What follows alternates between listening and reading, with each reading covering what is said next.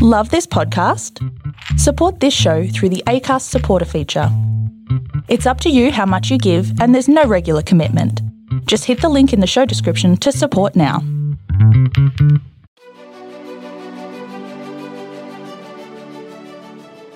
Hey, this is John Lee Dumas of EO Fire, and welcome to Master Leadership.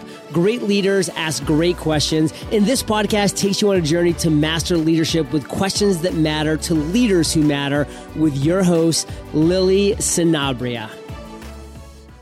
Hi, this is Lily, and welcome to Master Leadership Through Crisis series, where we will connect with leaders worldwide to gain insights on important questions to help us navigate through rough waters.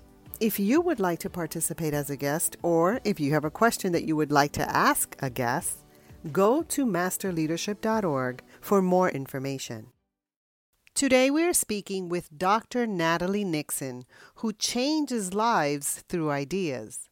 She is a creativity strategist who happily integrates wonder and rigor into her life and work.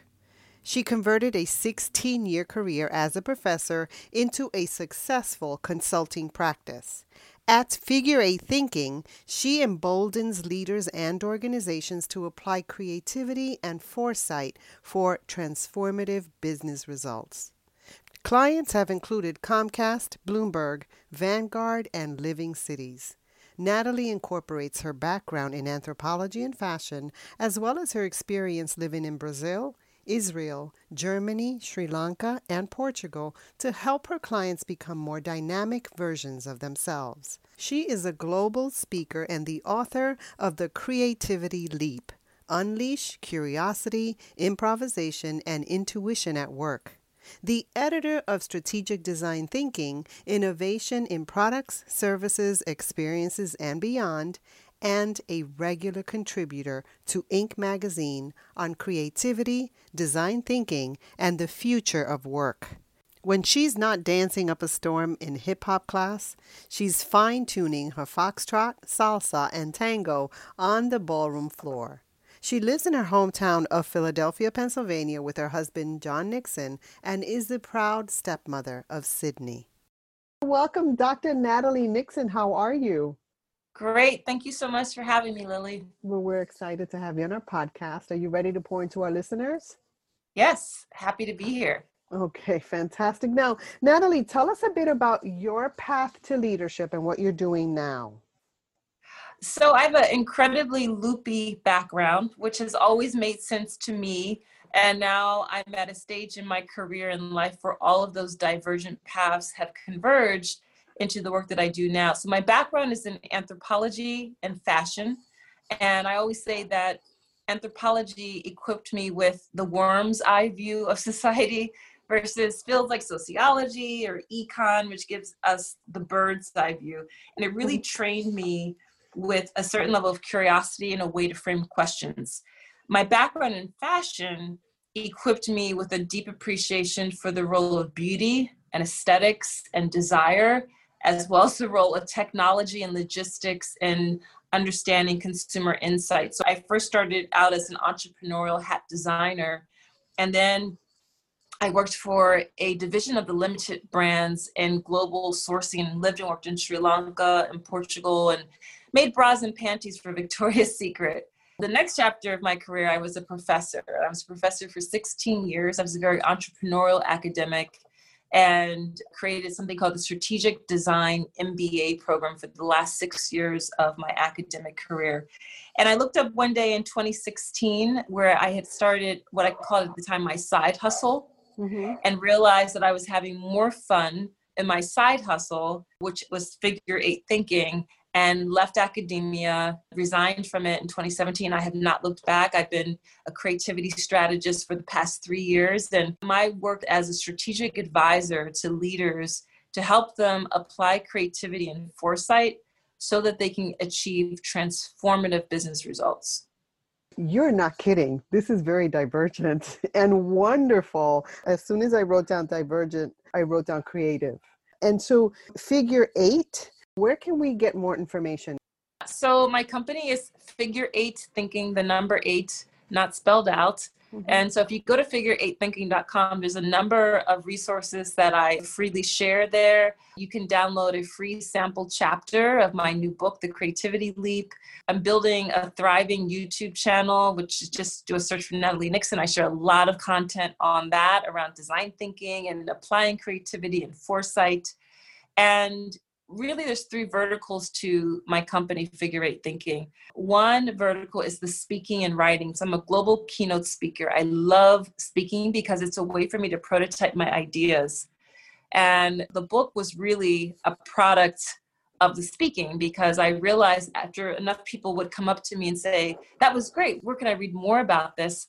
I blog for Inc., but I wanted a way to productize my intellectual capital. So the book, The Creativity Leap, is one way to do that. So one vertical is speaking and writing. The other vertical of my business are foresight studios. So I lead and facilitate sessions for executive leadership, board retreats for strategic planning, but really in the context of foresight and really helping leaders understand and explore the business that they think they're in versus the business that they should be in. And we do a lot of scenario planning work. And then the other part of my business is the consulting in the form of a new course, which I'm launching. It starts October 1st. It's a companion piece to the book. So it's a group coaching course called Your Creativity Leap. It's in the form of longer term consulting engagements. And also I'm starting to do a lot more strategic advising and coaching, which I'm loving. Oh my goodness. There's so many questions I want to ask. You spoke about Foresight Studios, that you want to move people from where they think they should be to where they should be. 2 questions I typically get invited in to help with. One question is, we're part of this legacy sector, or we have these legacy systems in place and new upstarts are eating our lunch. Can you help us? And that typically is a question around business model innovation. And that was to my point of the gap analysis between the daily churn of this is our business model versus the business you actually should be in. Okay. And then the second question I get invited to help a lot with is, we have all these silos in our organization and we have to work in a more collaborative way. Can you help us? And both of those questions end up being around culture change. I feel like I should create a t-shirt that says, it's culture, silly, because that's You should. That's okay. Your fashion persona Yes. coming through. I think that is a fantastic idea. I have a model for you, by the way. Okay, good. That's what I do for a t-shirt. So an example would be in the philanthropy sector, for example. I help organizations on the private sector side as well as in philanthropy. And one of the big challenges in philanthropy is really identifying earned revenue. And what that begins to help them shift to in the philanthropy side is shifting away from only selling services to also starting to sell experiences. And that might even start to delve into selling products. On the flip side, and a lot of time on the private sector side, where they've been churning out products, the way that they can actually serve their customers in a more meaningful way is to shift to the experience side, is to shift to the service side. So that tends to be the 3 dimensions that we can explore. What's the problem you're solving for people on a functional level, on a social level, and on an emotional level? That's fantastic. Now, another thing you mentioned was that when you speak, you like to speak because you prototype ideas. I've never heard that. Tell me about that. Well, I never write out my talks. I really customize them for the client. I really get a deep understanding of why they're convening. I like to contextualize it in terms of the moment in time where we are. And I want to make sure I connect the dots between possibly new ideas and new framing that they never considered, all the way to their particular sector. So because of that, I'm really riffing a lot of the time. I'm improvising on ideas and frameworks that I have already been developing, but trying them on through a different lens, through the lens of healthcare, through the lens of financial services, through the lens of entertainment and media. And in that way, it really helps me to stretch and to grow. You know, because I was a professor for 16 years, I believed I became a better teacher the more I love to learn. And I think the best teachers really love learning. And I am a nerd at heart, so I really love learning. So that's why I say that every keynote speaking opportunity gives me the opportunity to stretch and learn and really prototype an idea. And a prototype is, it's a rough draft, ugly mock-up of an idea that we can then refine by build, test, learn, build, test, learn. I love that. And it just speaks to the fact that you're a risk taker as well, which in leadership is important.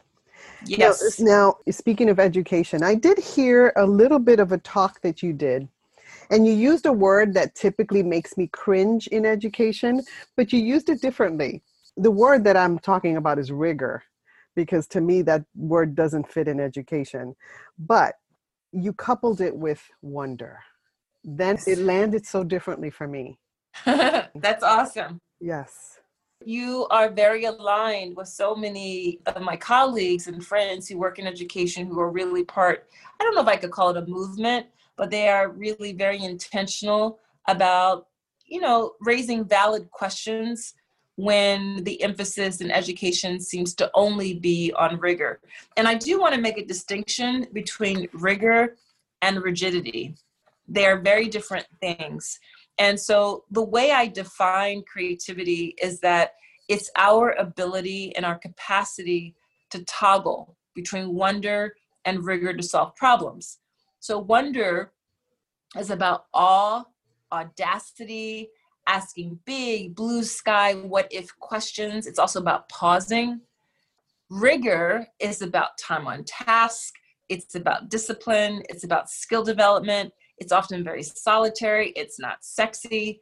And what we've done when we typically think about creativity in our society, we've ghettoized it in the arts. We've romanticized it. We have language such as, I'm not a creative type, or I am a creative. And in my view, when we ghettoize creativity only in the arts, that's not fair to artists, because artists actually do the hard work of wrestling with ambiguity and the discomfort of uncertainty. They fall in love with process, and they totally make time for the wonder and the rigor. Being creative is not about pulling something randomly out of your armpit, right? Mm-hmm. It requires a lot of intentional thought, discipline, that's the rigor, as well as providing opportunity for the time and space to dream, to be crazily audacious, and then dial it back down from there. So when I talk about rigor, I'm really talking about the need that actually a lot of companies and organizational culture are not doing. They're not actually giving people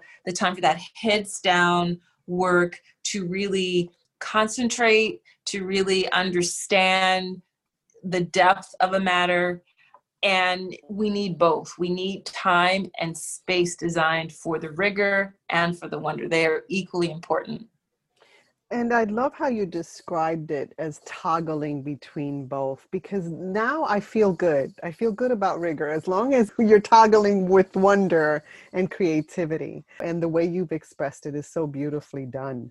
Now, Natalie, at the time of this interview, we're hopefully at the tail end of the COVID pandemic. We don't know. We are experiencing strife and a lot of turmoil in the US. So what quotes or advice or practice has helped you most during this time? Since March of 2020, I began to sign off on my emails with the expression, stay buoyant.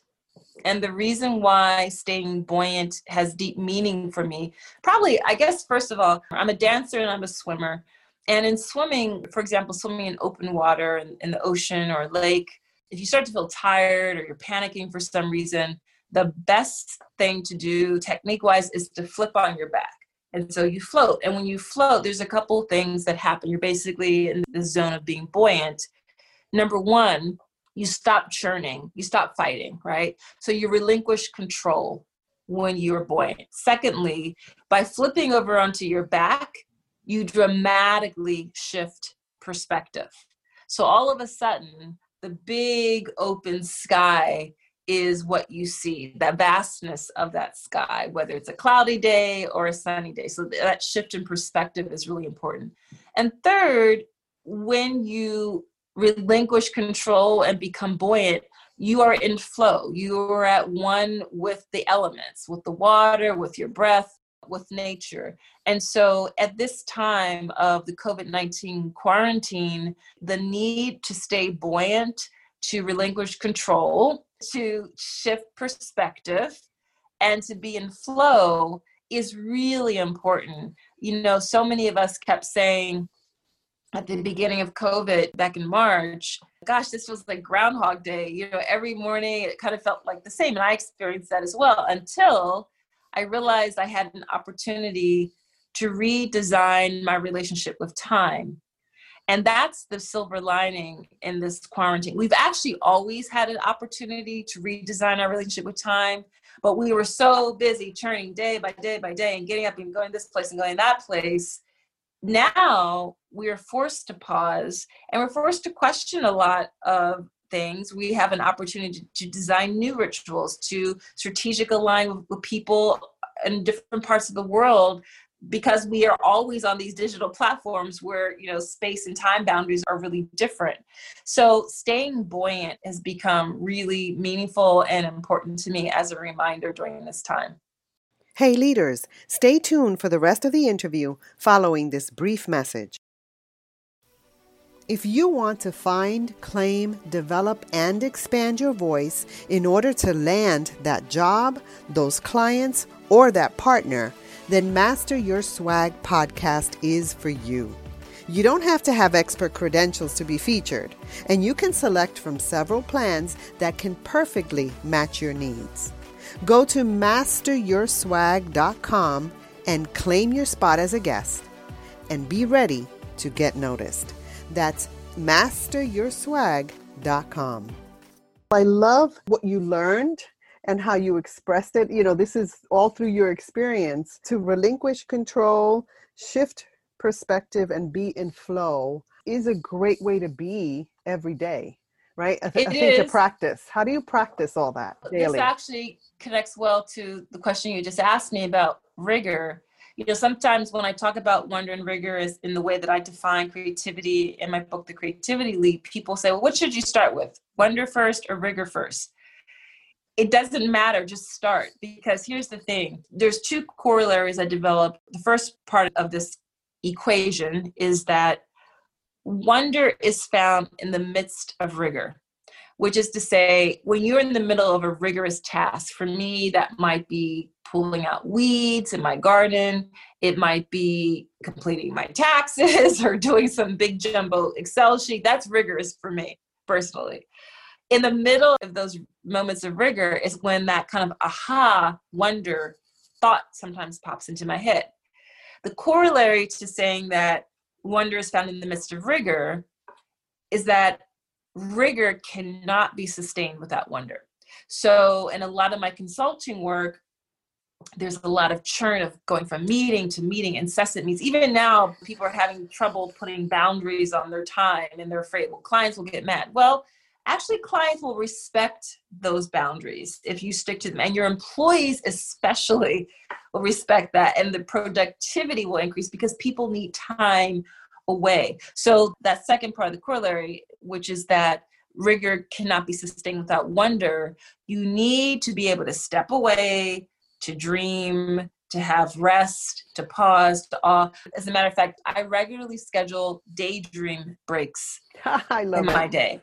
Yeah, I mean, sometimes it's only 2 minutes long, and that's okay. Love it. Sometimes it's 5 minutes long, but we don't realize that our brains have different zones and dimensions, and if we're only using the frontal lobe for that deep cognitive thought, we're actually not going to get to that sought after prize called innovation, because we need the other neural synapses in our brains to be activated so that the ideas can, my words, not a neuroscientist's words, but they need to marinate so that we can all of a sudden make those connections that we previously didn't see.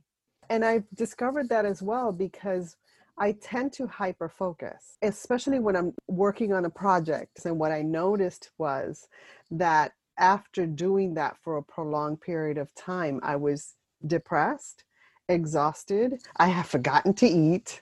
I mean, and so I had to do the same thing that you're talking about, schedule breaks. I have to work for this time and then break, even if I don't feel like it. It has boosted my creativity and my demeanor and my thought process. Yeah, So I you're mean, so spot on. if you're able to go outside and take a short walk around the block, do that. If you can empty the dishwasher or do the dishes, do that. There's something else about movement, that kinesthetic approach. I mean, part of the reason why my company is called Figure Eight Thinking is not because I was an ice skater, but it's really to denote the iterative process of returning back to center and building out and returning and building out. So that's one reason my company is called Figure Eight Thinking, that shape. But the other reason it's called Figure Eight Thinking is that I am a kinesthetic learner. I mentioned that I studied dance since I was 4 years old. There's something about moving and making in order to learn that makes complete sense for me. And that's the other part of the name of my company that I really wanted to highlight that spoke to me. But taking those breaks, movement, Einstein would reportedly be, seen walking down the streets of Princeton, fiddling on his violin. He would take breaks on his piano, but you need to step away. Yeah, I can't stress how important that is, and I'm glad that you are. We're speaking to a lot of leaders. That's where we need to hear it. So, as a lifelong learner, what are you learning now? Right now, I actually have a lesson tomorrow. So I mentioned that I've been studying dance since age 4, and I'm a newer student of ballroom dance. So I'm studying tango, foxtrot, and some of the Latin dances like salsa and bachata, and those forms of dance. My stepdaughter, Sydney, gifted me for Mother's Day this year a pickling set because I love pickles. So I'm starting to learn how to pickle vegetables. When you're a clumsy student of something, which is what I am by, studying different forms of dance, pickling vegetables, number one, you develop a healthy sense of humor about yourself because I'm pretty bad at most of the things I just listed. And you learn to practice what the other part of my creativity framework, which are the 3 I's. You learn to practice inquiry, improvisation, and intuition. Those are the ways we can exercise toggling between wonder and rigor. And what I mean by that is when I show up with Nodari, my Russian ballroom dance instructor, when I don't get something, I have to get better at reframing my question until I can understand it, right? And one of the things I really appreciate from the work of Warren Berger, who wrote A More Beautiful Question, is that asking questions is a way of thinking, right? Especially in our educational system, and definitely in a lot of our organizational work culture, we have downgraded curiosity and asking questions to only ignorance, which of course you're ignorant if you ask a question, you don't know the answer to something, but so what? It's a method of exploration, experimentation. Only good things follow the phrase, I wonder. I wonder what would happen, so we got to ask more questions. So when we're a clumsy student, we get better at inquiry. I definitely have become much better at being an improviser. And to me, improvisation is about being adaptive, self-organizing, anticipating what's coming around the corner. It's about the build. It's about yes and, not yeah, but we tried that 10 years ago and it didn't work, or flat out no. And then there's the intuition piece. And when I first started to explore intuition and leadership, I was really shy about doing that because, just a bit of context, when I launched the Strategic Design MBA program, I don't have an MBA degree, namely because I never found an MBA program that spoke to me. It would have been a slow death for me personally. So this MBA program was really kind of the MBA I would have loved to have learned in. So it was studio model learning, design thinking was integrated throughout it. But I often felt like a David in a sea of Goliaths because I'm in Philly. I'm, right in under the shadows of the very storied Wharton, one of the top business schools in the world. And I was really often felt like I was pushing a boulder up a hill and just saying, hey guys, what if we approached teaching and learning strategy and leadership and financial operations and branding in this way, as well as these other, traditional routes. So when I started the Strategic Design MBA program, my professional network started to include startup leaders. And I was observing that to every successful startup leader, as they would tell their origin story, there would always be this moments when they'd reflect on, something told me not to do the deal. Something told me to work with her over him, even though her pedigree wasn't as snuffy. And I thought, this is so interesting. What is this something? I think it's intuition. We don't touch it in business school. We don't touch intuition in medical school. We don't touch intuition in law school. But to every successful leader, they credit intuition as a way to help them with the decision making. And I define intuition as a type of pattern recognition. So for the book, The Creativity Leap, I interviewed over 50 people who come from a range of different sectors. And to a person, they all acknowledge the role of intuition. Steve Jobs acknowledged intuition. Again, Albert Einstein did, Harriet Tubman. So successful leaders totally lean on what I call this internal antenna, which is like this muscle. And the more you ignore it and don't listen to it, the flabbier and dimmer it gets. And the more you do act on it, the stronger and clearer it gets. And so how do you develop intuition? By listening to it, by paying attention, by being still and not needing to rationalize your decisions to someone else, right? We actually are hardwired to pay attention to intuition. There is something in every one of us, in our bodies. There is a nerve called the vagus nerve. It's spelled VAGUS, and it extends from our cranium down through our heart into our gut. So when we talk about That gut thinking on your feeling. feet, following my gut, there's a reason for that. We are literally wired to connect mind, heart, and gut. And so the only way we get better at it is by doing it, by paying attention to it and not ignoring it, not sweeping under the rug. I created a card game called the Wonder Rigger Discovery Deck. And also in my book. You are the most interesting woman I have ever spoken to. Oh gosh. Like well, that's high praise. So many things you've done. There's so many things you've done, and now you've created a game. Yes. Okay, tell us about it. I created a card game even before I wrote the book. And the reason I created the card game is because I believe play is really important. I believe that play is a method of experimentation and discovery. And when we play, things stick. That's a kinesthetic piece. So I created the card game really for my clients. And as a strategist, I created this 2x2. And one extreme of the 2x2 was wonder. Another was rigor. And there's 4 domains, if you think of this quadrant. And it was really an opportunity through a series of questions to help teams think through, based on the challenge at hand in our present state, how much more wonder do we need to build into this process? How much more rigor do we need to build into this process? And how might we do that? Who do we need to talk to? Who do we need to invite in the process? What do we need to learn more of, right? So that was the purpose of this Wonder Rigor game. I have so many other questions, but I don't want to keep you for too long. So Natalie, I wonder, what do you think of leadership today? What most concerns you, and what are you most hopeful about?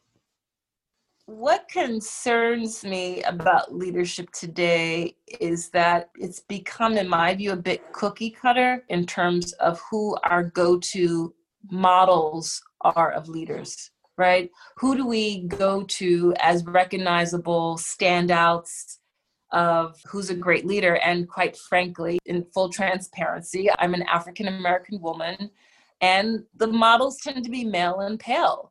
And I know so many incredible people who I consider leaders who don't necessarily fit into that mold. And I have been saying for years now, anecdotally, I have no scientific evidence for this, but I'm just speaking about the United States of America specifically. We are probably at 1/1000th of the level of innovation that we could be because of barriers to entry based on racism and sexism and classism, right? We don't acknowledge that the more diverse the inputs, the more innovative the output. I can't possibly think of the sorts of questions, Lily, that you would think of, and vice versa, right? We need so many more different types of people around the table so that we get to a much more interesting and meaningful solution. And frankly, the only way, in my view, in my opinion, that we're going to see our way out of what I've been calling this triple pandemic, which is COVID-19, systemic racism, and unsustainability of the earth, is through creativity, because creativity thrives in mess. The creativity loves process. Creativity requires us to not settle for a singular solution, but to be much more exploratory. And creativity also thrives where there's cognitive diversity, where we are with people who don't approach that same challenge from our lens, our perspective. So what really troubles me about leadership today, at this late stage of the game in 2020, we still, you open up any major business thought leadership press on our major media channels, it's kind of the same go-to talking heads, right? And that really doesn't make sense to me. As a woman of color who's lived in Brazil, Germany, Israel, Sri Lanka, Portugal, this is a really big, dynamic world. And we are really not doing ourselves any favors by limiting it in the way that we limit. What I'm hopeful about is that the door is creaking open for people like you, for people like me. There's increasing acknowledgement because of some of the tragedies we've had this summer of 2020, where the curtain has been pulled back on systemic racism in the United States, where I hope it doesn't become kind of this fad and this trend of what we're calling diversity, equity, and inclusion. The emphasis really has to be on equity, right?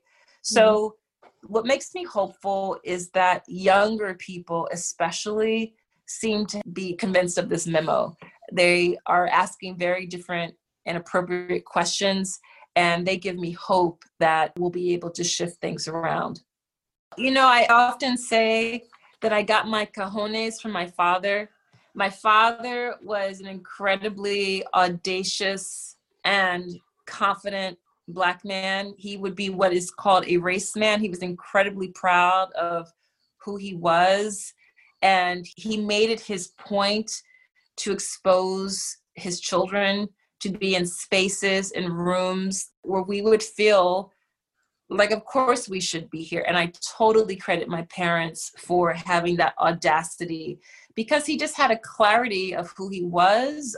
I recently, like a year ago, had a genealogy chart done of both sides of my family. And it was incredibly empowering to learn that I can trace my lineage in the United States of America back to 1792. I'm a proud descendant of enslaved Black people. And I'm very proud of that because I understand what that means. I understand that I'm descended from people who literally built the United States of America through all sorts of terrorism and through all sorts of denial, and yet here we are. So my father, without even knowing those sorts of details, just had that clarity of presence and was an incredibly curious man, extreme extrovert. When I was a little girl, I thought my daddy knows everybody because he would talk to the homeless man on the street and he would talk to the man in the Brooks Brothers suit. He was a salesman. He worked in pharmaceutical sales. So that was probably part of his gift and his talent. But I think part of it for some people of color is second guessing, not having the confidence, but we must. Right. And what a gift that is that your dad was able to impart that on you. Now, are you an only child?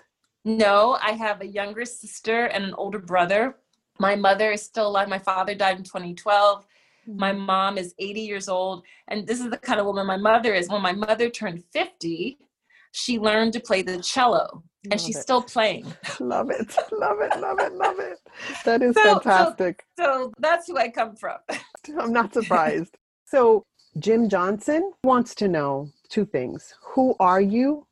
And do you have a personal mission statement? Yes. I am a child of God. I am an incredibly smart and goofy African-American middle-aged woman. And my mantra, my mission is to change lives with ideas. That's what I wake up to do every day. I knew you would nail that question. All right. So as a listener of this podcast, Natalie, what is a question that you would like a future leadership guest to respond to? What do you wonder? I would love a future guest to respond to either both these questions or choose one. Who for you, living or dead, is a wonder mentor?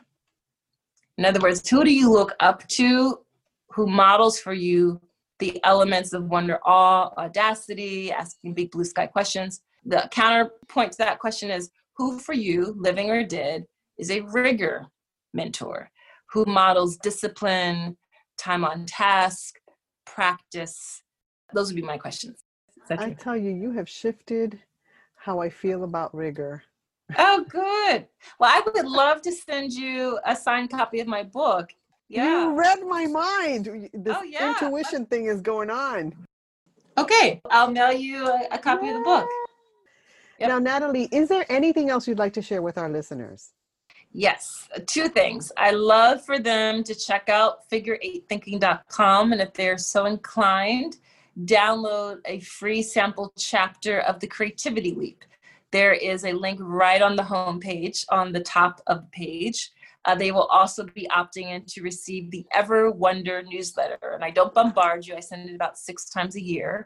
The second invitation is to seriously think about joining me for coaching, either my group coaching course, Your Creativity Leap, or for one-on-one coaching. And all that information can be found on figure8thinking.com. Natalie, I want to thank you so much for adding value to me and to our listeners. It's been a great conversation. Thank you for having me. This was awesome. All right. Have a great day. You too. In closing, here's a quick message. Coaching is the art of influence that underpins leadership in the 21st century. It is the very thing that can get you from being stuck to being extraordinary. So go to masterleadership.org and sign up to get a free coaching session. Until next time, continue to ignite that leader in you.